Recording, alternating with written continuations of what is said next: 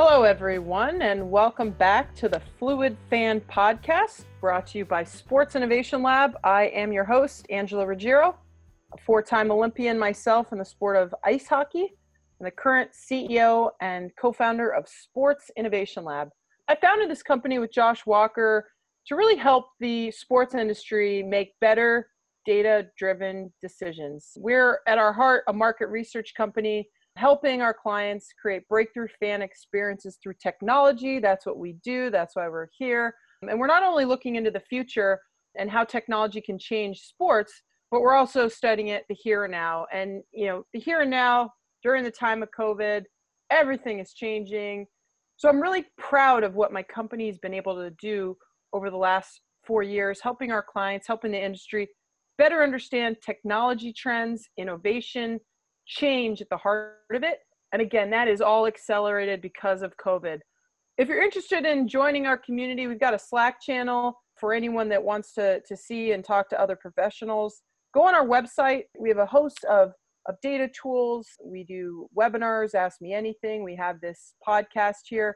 And we're really trying to just create resources for the industry at large, but specifically for our clients that really are leaning forward right now during the time of COVID and trying to understand the evolving nature of sports tech and the sports industry at large, which again is all powered by technology. So that's what you get here at the Fluid Fan Podcast. We are talking to industry leaders that are doing things differently, that maybe sit within a technology company and are pushing the boundaries, pushing sport for that matter, to adopt new ways to connect to their fans, new ways to service and engage, new ways to do things that, again, keep sports relevant and do things differently now that you may not be able to actually go to a stadium.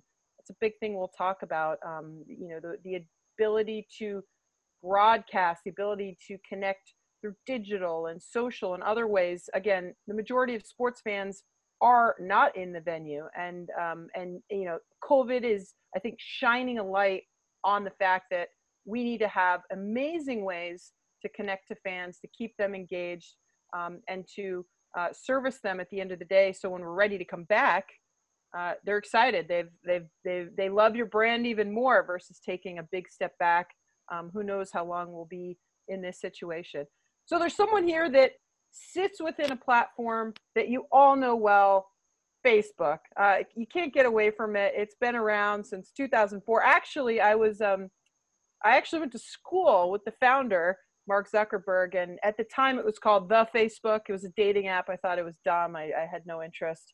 Little did I know my friends that went on to join him are pretty much set for life. I should have listened to them. But I'm really excited to have today the Director of Sports Partnerships at Facebook, Peter Hutton. Peter has an extensive background in the media industry. And again, he is sitting on a technology that has so much potential in sports, and the whole industry is very curious with the amount of capital at Facebook's disposal.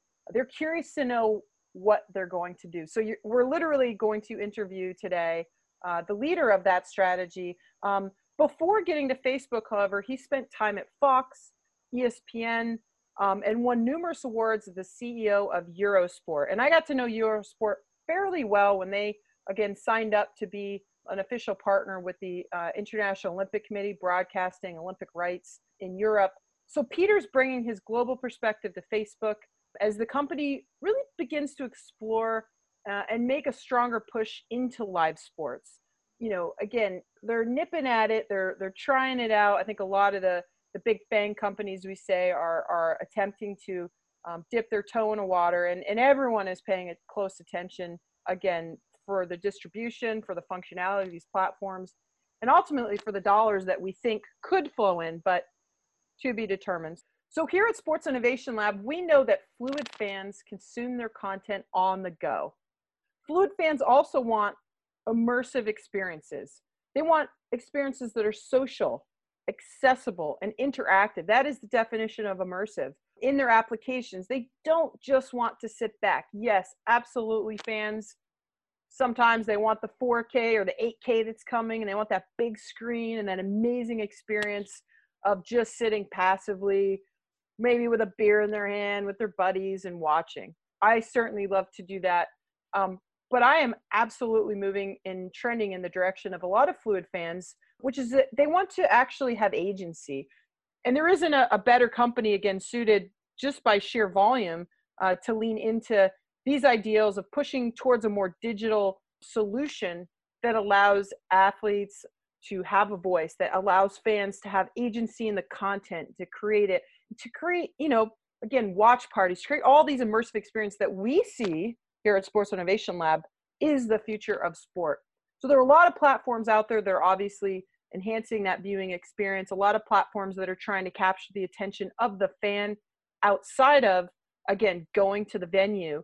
And the sports industry is leaning heavily on these platforms. They're still trying to understand these platforms. But at the end of the day, there are the few go-to, proven solutions that, again, if Facebook, along with a lot of these larger platforms, think Amazon, are leaning in, I'm really excited for the future of fandom, for fluid fans, and for the ability of the sports industry to actually capture attention of the fan. Again, we are not competing with one another. I can't stress this enough. We're competing for attention. We are in the attention economy. So I'm super excited to have this conversation with the Director of Sports Partnerships at Facebook, my dear friend, Peter Hutton. I am incredibly excited to have someone that a lot of people are dying to have the ear of, dying to get a conversation with. We're going to spend some time with Peter Hutton, the Director of Sports Partnerships at Facebook.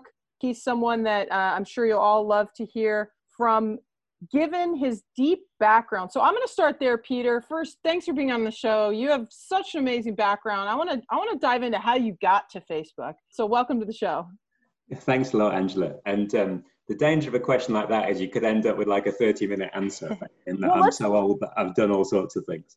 Yeah. So, I mean, again, you've done so many things, from working at Fox as the SVP of sports, moved over to ESPN, managing director there, MP and Silver. I mean, we'll get into that. That's a really interesting international sports agency that, I'm sure our listeners are familiar with.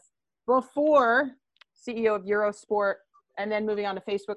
Phenomenal background, obviously, but walk us through why you got into sports, what you've seen over the course of your career, and why you're so passionate to stay in it. I think it's a really simple answer in many ways, in that I just grew up an obsessed sports fan. My dad's an obsessed sports fan. My granddad was an obsessed sports fan. My earliest memories have been dragged around soccer and cricket grounds in the UK.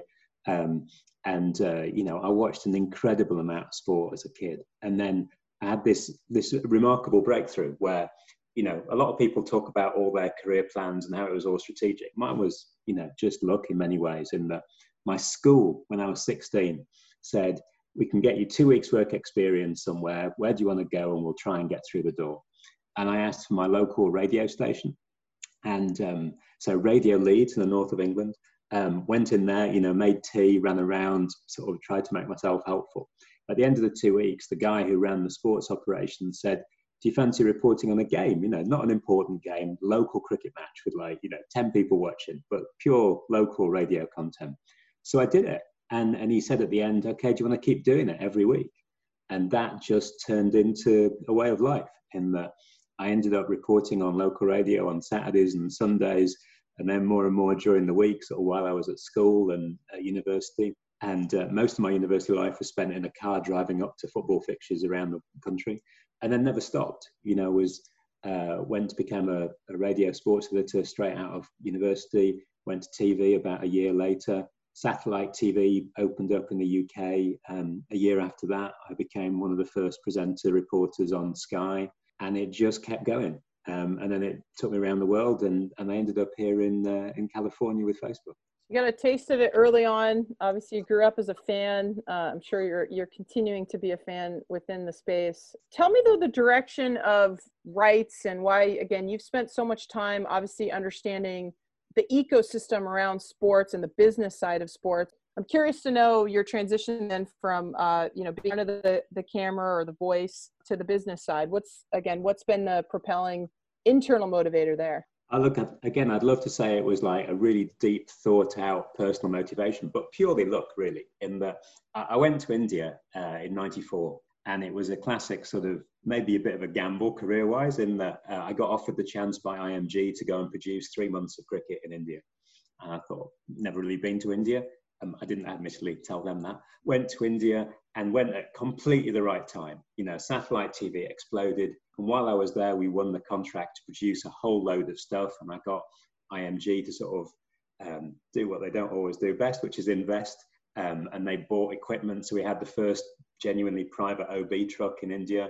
And I ended up directing Bollywood music events and all sorts of stuff that I really wasn't qualified for, and ended up running a big operation, you know, and there was like, you know, 100, 150 people there within a few years. And it became a great success story, again, largely due to being there at the right time. A sort of private enterprise and satellite TV took off in India, and ended up running a business. And as a result of that, I ended up having to buy and sell and do deals and get involved in contracts and stuff like that, which genuinely, you know, 10 years of being a sports journalist had not prepared me for, but somebody had to do it, and I was there. So that sort of changed the direction of my career, if you like. And then 2002, got a call from an old friend who was at ESPN, Chris McDonald, who finally, after about 5 conversations, allowed himself to say that he was starting a sports channel aimed largely at India, but going to other territories and based out of Dubai. And did I want to come and run the content side for him there? Which, having just promised my wife's family that I was staying in India forever and that, don't worry, I'm never going to take your daughter away, was an interesting twist. But then we moved to Dubai sort of a few months later, set up this sports channel. And Chris, you know, very clearly spelled out the goal. He said, look, we're going to build up the business, you know, 7, 8 years time. People will want this business, we'll sell it, we'll move on. And unbelievably, it worked exactly to what Chris had said. And, you know, went through sort of some incredible times there. You know, we gambled heavily on India playing cricket in Pakistan, which seemed impossible. You know, the two countries were effectively at war. But it happened, you know, and we ended up with like this incredible story behind the channel. We gambled heavily on WWE, you know, in that both Chris and I knew how popular it was in India, but how sports channels were almost embarrassed about it and would schedule it at midnight and then the next episode at 7 in the morning. And we sort of gave it a proper time thread. And because of that, became the most popular sports channel in the Indian subcontinent within a couple of years. And it worked well. So that changed the direction of what I did. And then, you know, 2010, we sold the channel and I thought, that's it, I'll retire. That retirement's not gone so well. In that I keep taking jobs and keep going different places and doing other things. But, you know, I changed direction really because I had to, and somebody had to do the paperwork, and it sort of fell on me. So you went from India, then I know Fox Sports in Asia. So you spent obviously a fair amount of time in Asia.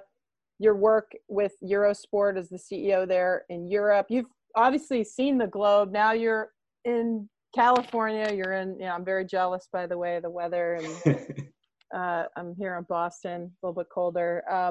But you've seen the world. You've seen the sports industry. I'm curious about your point of being at the right place at the right time with regards to satellite TV. And we're seeing obviously a massive shift in the direction of OTT, in the direction of digital and social. I mean, it's all about, that's what this podcast is all about, the Fluid Fan and how they're changing and evolving. What experience are you bringing now at Facebook from your career? Because your career obviously is very rich relative to, I mean, almost anyone out there in terms of geography, in terms of the types of exposure you've seen across sports and across platforms. So what's, again, what I'm trying to pull out is what lessons are you bringing now that you're at the helm of Facebook from all of this geographical difference and technology evolution? It's a really interesting question. I can tell you what I'd like to think that I'm bringing. I'm not quite sure it always works. But certainly, you know, because I've helped set up Fox in Africa and worked with Fox in Latin America, I've touched almost every continent. So yeah. The first thing I bring is that an allergic reaction to something, which is the regular sort of tendency, which I'll see in the US, which is a press release comes out and it's portrayed as if it's the story of world sport. And actually it's the story of American sport. And the diversity in that story is very clear, you know, in that cable cutting here is clearly a phenomenon that really deeply affects the industry. That's not true everywhere. You know, it is growing in many parts of the world, but the story is clearly patchy. Fandom is different in different markets. You know, a lot of fandom is local and tribal and one sport focused. You know, here in the US, despite the dominance of the NFL, you have so many successful sports ecosystems. That's not necessarily true in every market. So I think that what I try to bring to it is the idea that it's very dangerous and difficult to say one rule fits the whole world of sport. But then at the same time, Facebook's about scale and about to say, okay, what can we do that can help sports industry worldwide? So we try and find tools, try and find practices where you can genuinely spread knowledge and help grow the sport in each market in the different ecosystem that sport exists in. Yeah, no, I think it's a really great answer. I think that sounding, you know, that voice of sense, if you will. I remember spending so many years. I was on the IOC for 8 years and still involved in international sport. And yeah, we all tend to go back into our bubbles and read things within our own ecosystems. But, you know, I think that you're spot on. Having that experience at the ground level, knowing how different ecosystems, sports ecosystems work, is probably really valuable at a time, especially with your 2.6 billion active users, I think was the last update. That is a global platform if I've ever seen one. So I mean, it's remarkable, really, you know, and when you see the numbers, sometimes it can be really daunting, you know, because, you know, I've dealt with small businesses, dealt with big businesses, and you focus on the sort of audience numbers so deeply. And then you look at the numbers that Facebook deliver and Instagram delivers and WhatsApp and Messenger delivers, and hopefully in the future, Oculus and Portal will deliver. And, you know, the numbers are simply remarkable. But at the same time, it's all about small interactions and small activities. And I think, you know, if Facebook has a role for the sports industry, which I clearly believe it does, it's about trying to create tools that allow the sports industry to talk to their current and their future fans in an effective way. And hopefully in a way that not just develops that fandom, but also builds businesses that are sustainable for the sports industry as well. So we have to look at that scale and then say, okay, let's drill down, let's make that effective, let's see where that can genuinely add value back. And in many ways, I think the role in Facebook, and there are, you know, only 40 of us or so sort of dedicated to sport in Facebook. It's a tiny number in this enormous company. Our role is often as translators between the sports industry and the Facebook ecosystem, and to try and find solutions that match, try and find things that genuinely help. And, you know, I guess when you say, look, what is your job really? I think it's sort of that, in that it's almost like a consultant, but consultant not just to the sports industry, but also to Facebook. Yeah. Peter, do you want a job? Because that's literally what we feel like we have to do for the industry. Having my co-founder, Josh Walker's expertise, again, in the technology side, where we're translating, and over half our clients are tech companies, trying to translate their technology, fitting it to the sports industry, again, the buy side. It's, you know, sitting in the middle of that, it's really interesting. Use the word translate. We're like, oh, that's basically what we do every day at Sports Innovation Lab. So good luck there at Facebook. It's interesting. You know, I've had to learn a lot on the tech side, obviously coming from the sports industry, and there's just so much going on. I want to lean into that. So you talked a little bit about Facebook. Again, how do you activate these 2.6 billion users in the right way? Because you have a platform that has an opportunity that, when we look at the traditional broadcast, that linear feed, in our opinion, again, isn't as engaging as what Facebook and a lot of other platforms are doing. I'm curious, again, related to fluid fandom or just future fandom in your eyes, what are the different features that, again, you may be looking for or you believe are the future of sport? And I'll throw a few out there. Again, user-generated content that can't be overestimated. We see letting fans lean in to learn statistics or learn more about that sport. That actually creates more avid fandom. We see fans that, you know, want to share, have watch parties. I mean, again, linear broadcast can't do. If you had a wish list, I guess I'm trying to get to, what are the different capabilities that you believe a platform, maybe yours, maybe any platform, should be thinking about in terms of engaging that next generation fan? Yeah, I think It's a good question because you gave most of the answers in the question, which is always a good starting point. I think the first thing is that you've got to be free. I think you've got to be accessible. And that's going to sound really basic in the context of all these sort of sports technology issues. But I think you have to remember the funnel. You have to think, what makes a fan a fan? What brings somebody in? You know, we talked recently with the team at Manchester City, and they were talking a lot about how they focus on 6 to 13-year-olds and try and bring them into the funnel as a fan, because, you know, that at least gives you a start. You know, and fluid fandom, as you've pointed out, means that you can't guarantee that fan stays with you. That fan will look at lots of different things, but you have to try and open up the funnel. And I think the monetization has to be a second step. So as a result, I think whatever you do as a platform, you start with that fundamental economic principle of bringing people in through the door, and then you can sell them things later. But let's do that at the right pace in the right way. And when we talk about the right sort of content for Facebook, the right sort of product for Facebook, I think you look at about it in three ways.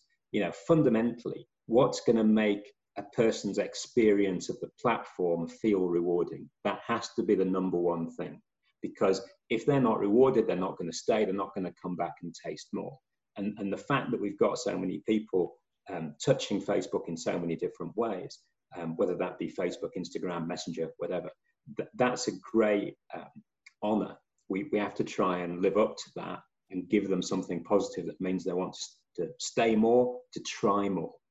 Then I think you look at, you know, the type of content that works clearly for Facebook economically, but also for the publisher economically, because you want the publisher to be able to build their business by using the Facebook tools. User-generated content is a great example, right? Because you know it works. You know that authenticity is really important. And I think particularly when you talk about athletes and user-generated content, you know, athletes are the untapped power behind the sports industry. And when you look at the publishing industry of sport, it's about a league publishing a game or about a club publishing a game. Whereas as a fan, what you really want to see is what's an athlete gone through. You know, what is their experience? And that's why I love things like Greenfly, where you've got this huge digital library behind a match that allows a player to go in, select images, select stories, and effectively give you his version of a game, but do it through video, do it through relevant stills, because it becomes his story, his view of what he's just been through. Because everyone's view of a match can be different, and it depends on your history, your perspective, where you're sat, you know, all those things, your view is different.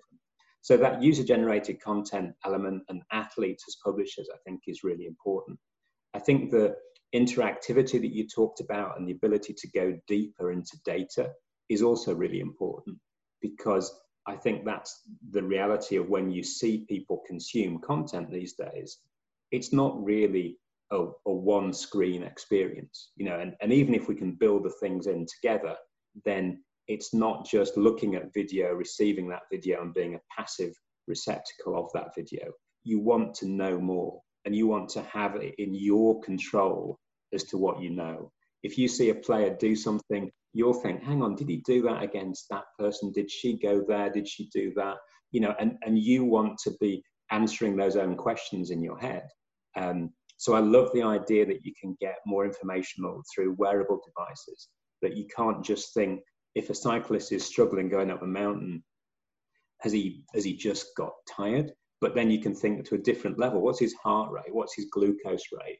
And actually understand that story better. So, you know, all those things for me are the directions of travel. But fundamentally, it's, you know, what can give a fan a better experience? And then you look at that and then you say, okay, what does that then mean for the publisher? What does that mean for someone like Facebook as the platform? Great answer. We call that immersive media. So anything that's social, accessible, interactive are sort of the three pillars. Again, if you're thinking about immersing that fan, giving them agency, is, I think all the examples you've illuminated, that really is the future of sport in terms of empowering fans to do more. I'm curious, you talked about a few athlete examples. How have athletes especially during COVID, we've seen a lot here in the US around, you know, athlete is the voice. I mean, athletes are speaking up and using the platform, but how are they athletes specifically using Facebook or Instagram to interact with fans during this time? What are the features you see them, leaning into? Take a step back, and I want to dive into that, if you will. Oh, look, I think, the best content, you could take examples from anywhere in the world, right? And one of the problems of Facebook is you ask a question like that and I think, okay, hang on, where do I start? Because there's so many good stories out there. Yeah. I think you look at stuff like the Instagram Live that Rafa Nadal did with Federer, and then Andy Murray joins in the conversation after being in the comments to start with, and then he comes in as well. And you love that authenticity of for the first time, athletes with times on their hands maybe missing each other, and the conversation was great, and it genuinely felt like fans talking about sport because they're fans too, and that was great because you build up that sense of they're just like us. Then you'd look at people just being entertaining. There's a soccer player in England called James Milner who had a sort of fake character based on him called Boring James Milner, because he was always seen as such a boring character, whereas the reality is he's completely different. He's like really sort of oddball character, very amusing, really nice guy. And he created a whole series of boring experiences that he'd been through, like cutting his grass with nail scissors and building stacks of cards, and he sort of built on his sort of boring personality to create good entertaining content. So you've got a load of entertainment out there, but then you've also got information. You look at what Steph Curry did with Dr. Fauci, and he used the Instagram stories question sticker to bring in questions for Dr. Fauci. Or you look at Ronaldo, who shared the WHO safety tips, and he's got 210 million followers on Instagram. So something like that's really powerful. And then I think you also look at the fundraising. If you look at someone like Pogba or Marcus Rashford, they raised significant amount of money for their charities that they cared about using those Facebook tools. So, again, a lot of different answers from a lot of different parts of the world, but it's really nice when you see the tools being used, and then that you've got something that is valuable. And Facebook as a company changes all the time, and the tools change all the time. So it's a permanent state of education.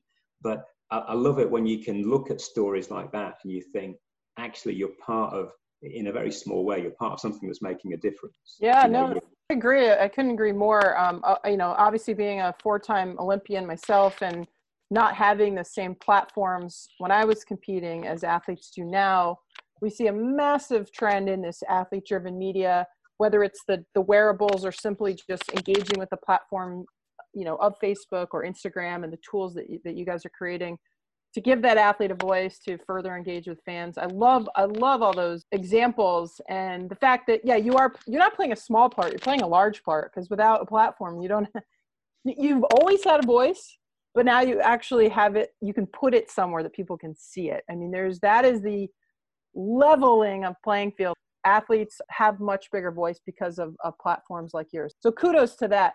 What about, Peter, shifting then on the business side? Obviously, in the time of COVID, absence of sports, media rights, sponsorship deals, they're all in a state of uncertainty. Everyone's trying to figure out what's going up. How do we make up for lost revenue? Do you have any advice in terms of maybe what you've been giving your partners, or tips of how do you continue to engage, replaying classic games, using your platform for your partners in this very, uncertain time? Yeah, I think it certainly is worrying, and I think one of the things that we've said as a group is go out and listen to your partners, go out and listen to what their concerns are, and then let's share best practices, share stories from the rest of the world about people who are doing it well.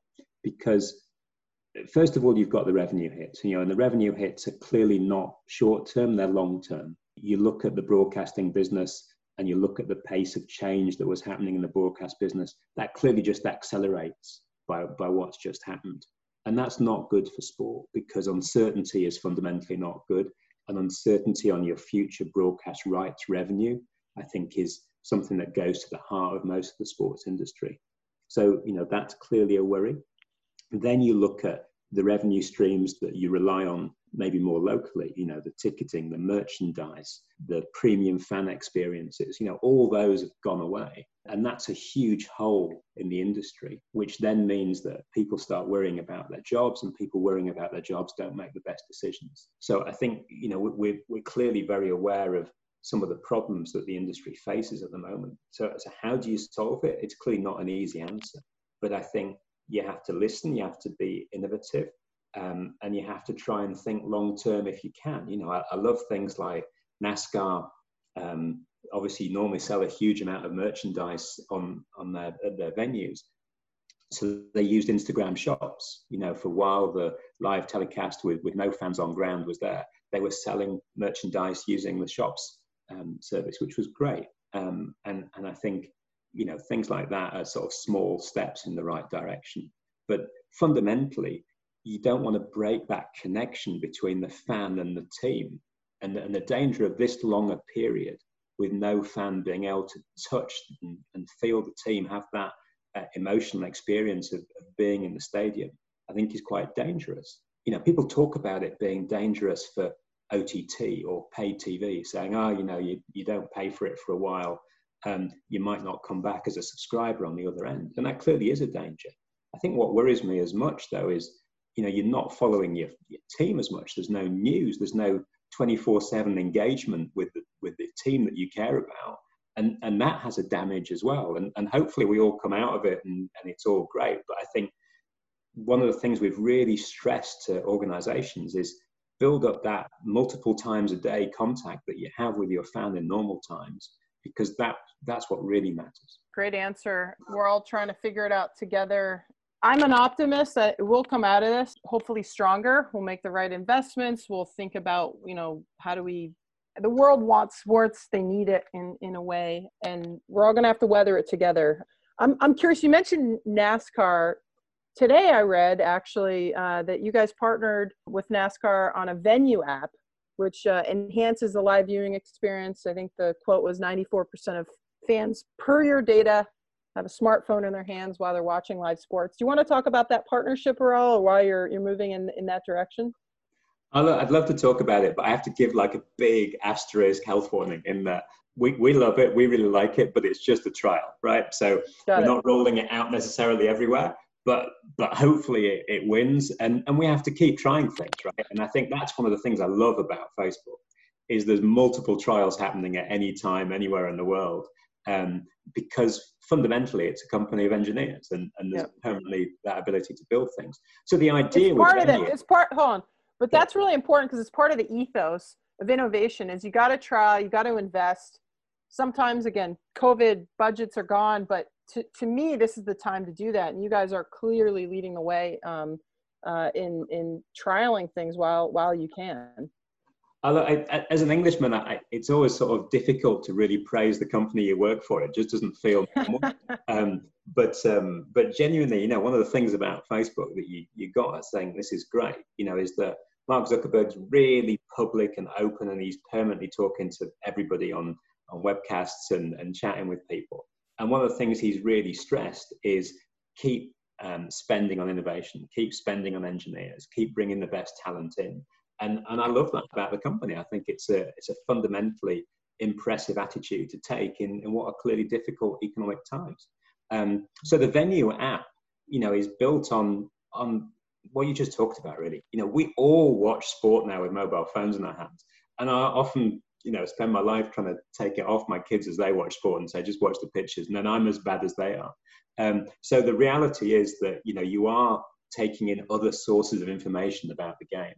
And the idea is, let's make those entertaining and relevant. Let's get voices that you want to hear from telling about how they're seeing important moments in the game. So you've got a second screen experience where you're chatting, but it's also got influencers in there that are useful voices. And so it's a trial, and we'll see how it goes with NASCAR.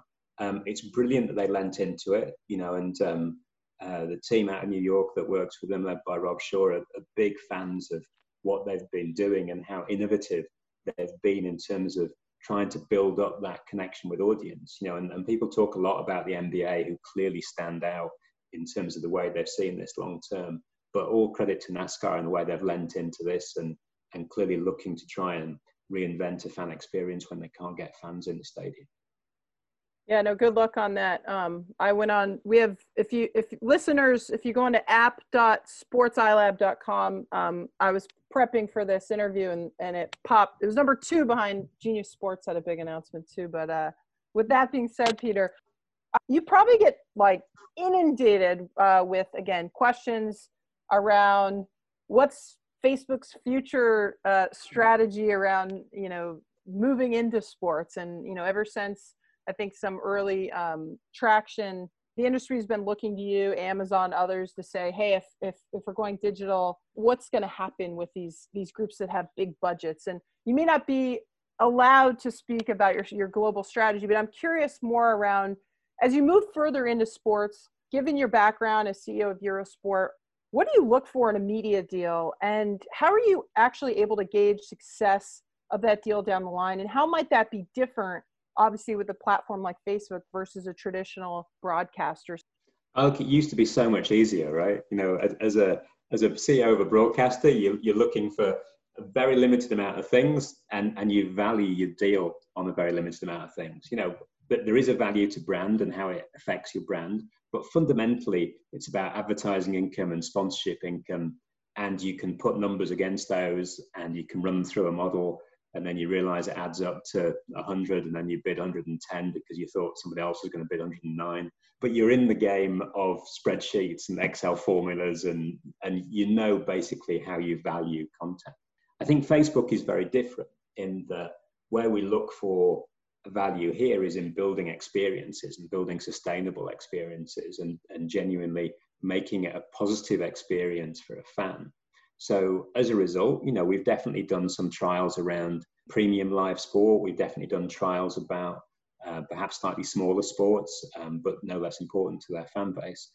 And that's, I think, for me about, look, where do we build something that's sustainable? When the industry talk about Amazon or Google or Facebook coming in, it always worries me, first of all, that we're all grouped together as being similar businesses where there's clearly differences. But I think it stems from something that I've long complained about in the industry, whether I was on the agency side or whether I was on the broadcaster side, which is expecting a sort of check to fall down from the clouds, and that, you'd get 3 more years of TV money and that would fundamentally underwrite your business. But you didn't necessarily understand what were the economics behind that number. Why was it valued at X and not at Y? And I think a lot of leagues have traditionally sort of felt, okay, that number will keep going up incrementally and it will be 10% a year or 20% a year, and we can just rely on that. Whereas I think the Facebook answer is more complicated and more difficult, but in the end, it's probably more sustainable, which is, we want you to use our tools to build something that is sustainable for you. And that's a difficult message sometimes, in that when we've done the sort of trials where we have paid for content, the broadcaster attitude is, we've bought your content, we'll make it, come back in 3 years' time, basically. And we'll talk on a daily basis about, kickoff times, things like that. But essentially, it's sort of it's ours now. Whereas the Facebook way is clearly to say, look, you're still the publisher. We want this on your Facebook page. We want this on your Instagram page. We want you to build messenger bots that support this. We want you to be active on our platforms and build a business.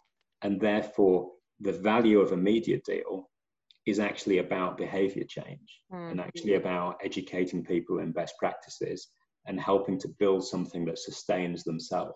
So you're really saying, moving away from a transactional model, again, where the industry, and we've said this for years, hasn't innovated in some regards because of these increases of value, which is the key pillar of a lot of these leagues globally. It's hey, we can expect X to go up by X%. And what you're saying is now the onus is more on them to actually build out with your platform in partnership a way to engage the fluid fan, which are all the things we talked about in this podcast.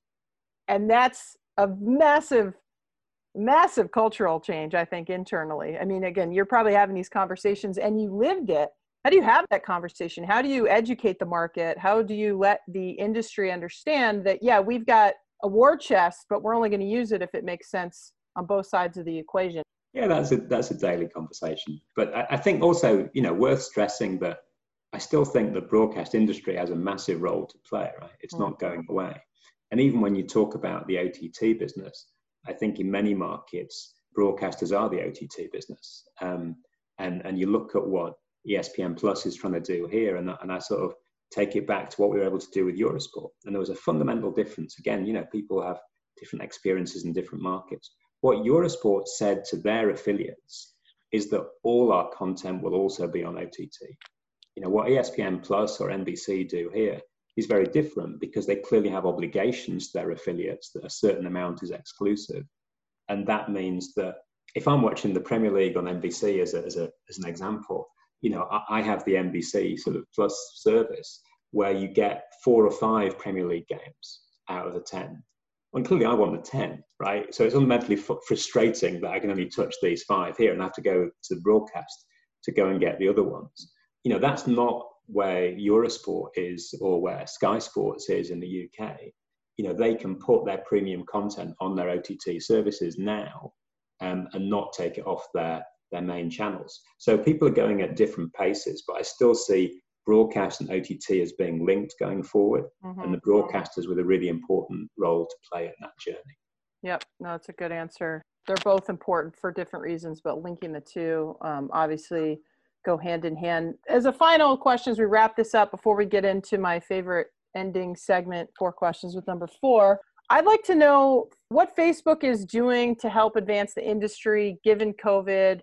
Obviously, everything's up, and you guys are a leader in the space, and just in general, a very visible company. And by the way, I have to admit, because we're talking Facebook, I went to school with Mark Zuckerberg, and I overlapped with him, and I didn't join the Facebook at Harvard. This was a dating app at the time, and I was like, "That's stupid. I'm not a." And I'm like, "Man, I should have asked him for a job, right? Right? Right out of the gate. I'd have been set. I would have been retired. To your point."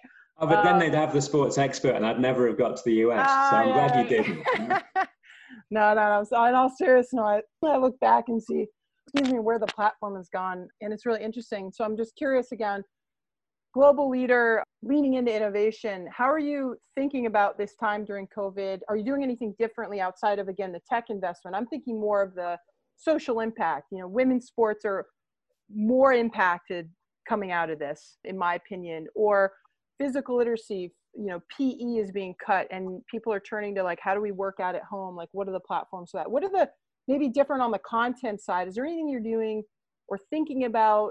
Again, open-ended question, just how you're dealing with this and what is Facebook thinking about in terms of responding to the situation we're in?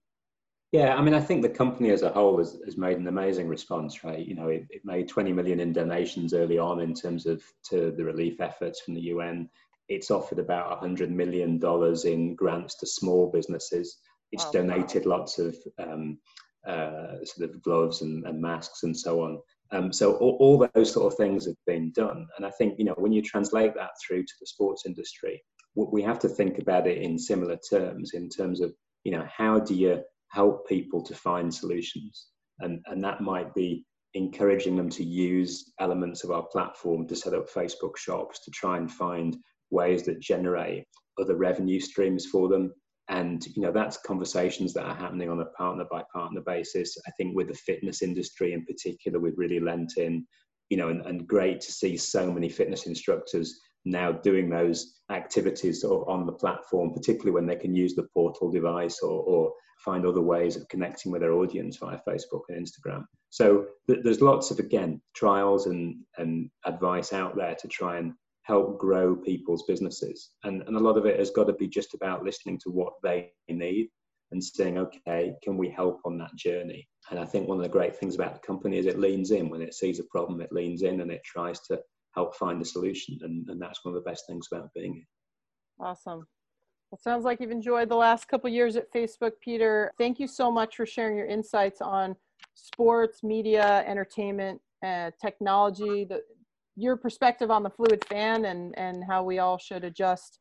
Before I let you go, though, I always do a segment called 4 Questions with number 4. It's my way of asking your specific views on innovation and how it relates to where you're at in your career and within Facebook even. And again, Number 4 was my number. So we're going to kick it off, Peter. What does innovation mean to you? It means trying to stop getting old. I love it. Staying young, doing things differently. All right. Who is the most innovative person in our industry? Keep that broad, because you could go tech or sports. I just say R. You can pick. I run the risk of upsetting people. So I don't know, different people in different countries. Someone like Nuria Tare at the Manchester City Group, in the way that she's sort of reinvented her business. Creatively, someone like Andy Gall at Red Bull, or Lawrence Duffy at Aurora. Love it. I love specific shout outs. People rarely do that, but we'll make sure they hear this. So you get, a nice Christmas card or holiday card this year. All right. Who is the most innovative company in sports technology? Big fans of Greenfly here. Probably WSC out of Israel, for what they're doing with sort of AI and how that translates into sports video. Yeah, no, I'm following Israel as a hub. But yeah, WSC is really good. If listeners haven't Googled them or looked them up on our app, go do that. They're interesting. All right. Finally, Peter, who is the most innovative league, team, or federation? Knowing you have deals with some, you can, play the nice card and name one of them, or you can take a step back and just say, here's a group that I watch every day for what they're doing. I'll play the nice card, but seeing as you offered me the option, I'll go with La Liga, the Spanish Soccer League, who put 3 years of their games live exclusively on Facebook in India, because they thought India is the key market.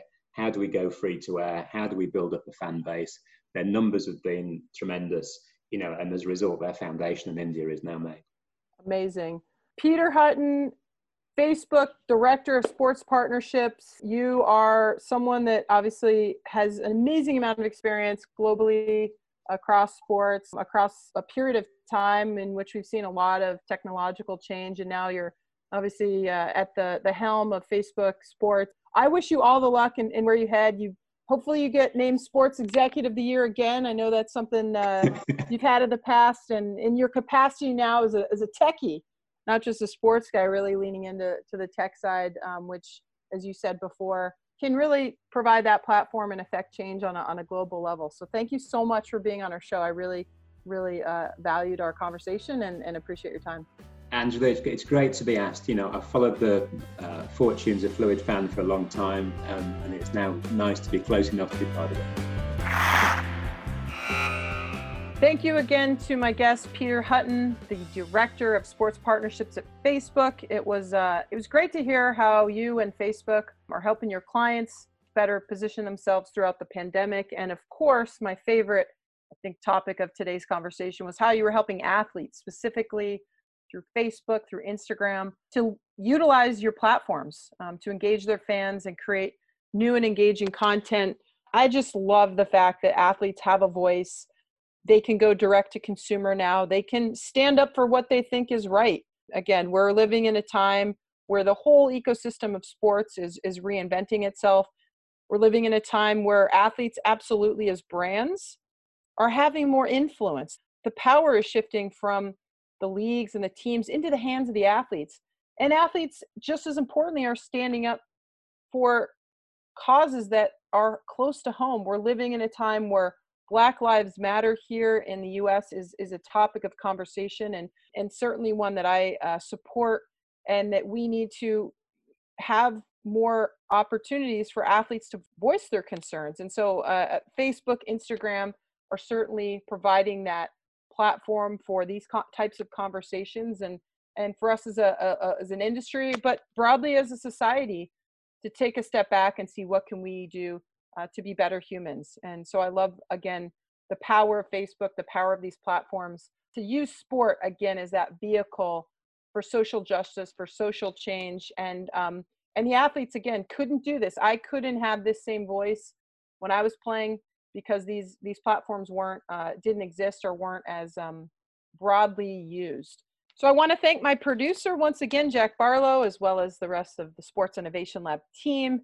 We work our butts off every single day to help our clients stay ahead and navigate this difficult time, this difficult market. We, of course, are providing some of our content to you, the listener, I hope you enjoy it. I want to thank you for tuning in. If you loved it, subscribe to our show on iTunes, leave us a review, follow us on Twitter or LinkedIn at Sports iLab, and let us know what guests you want to hear from moving forward. So until next time, I'm Angela Ruggiero. Thanks for listening and have a great day.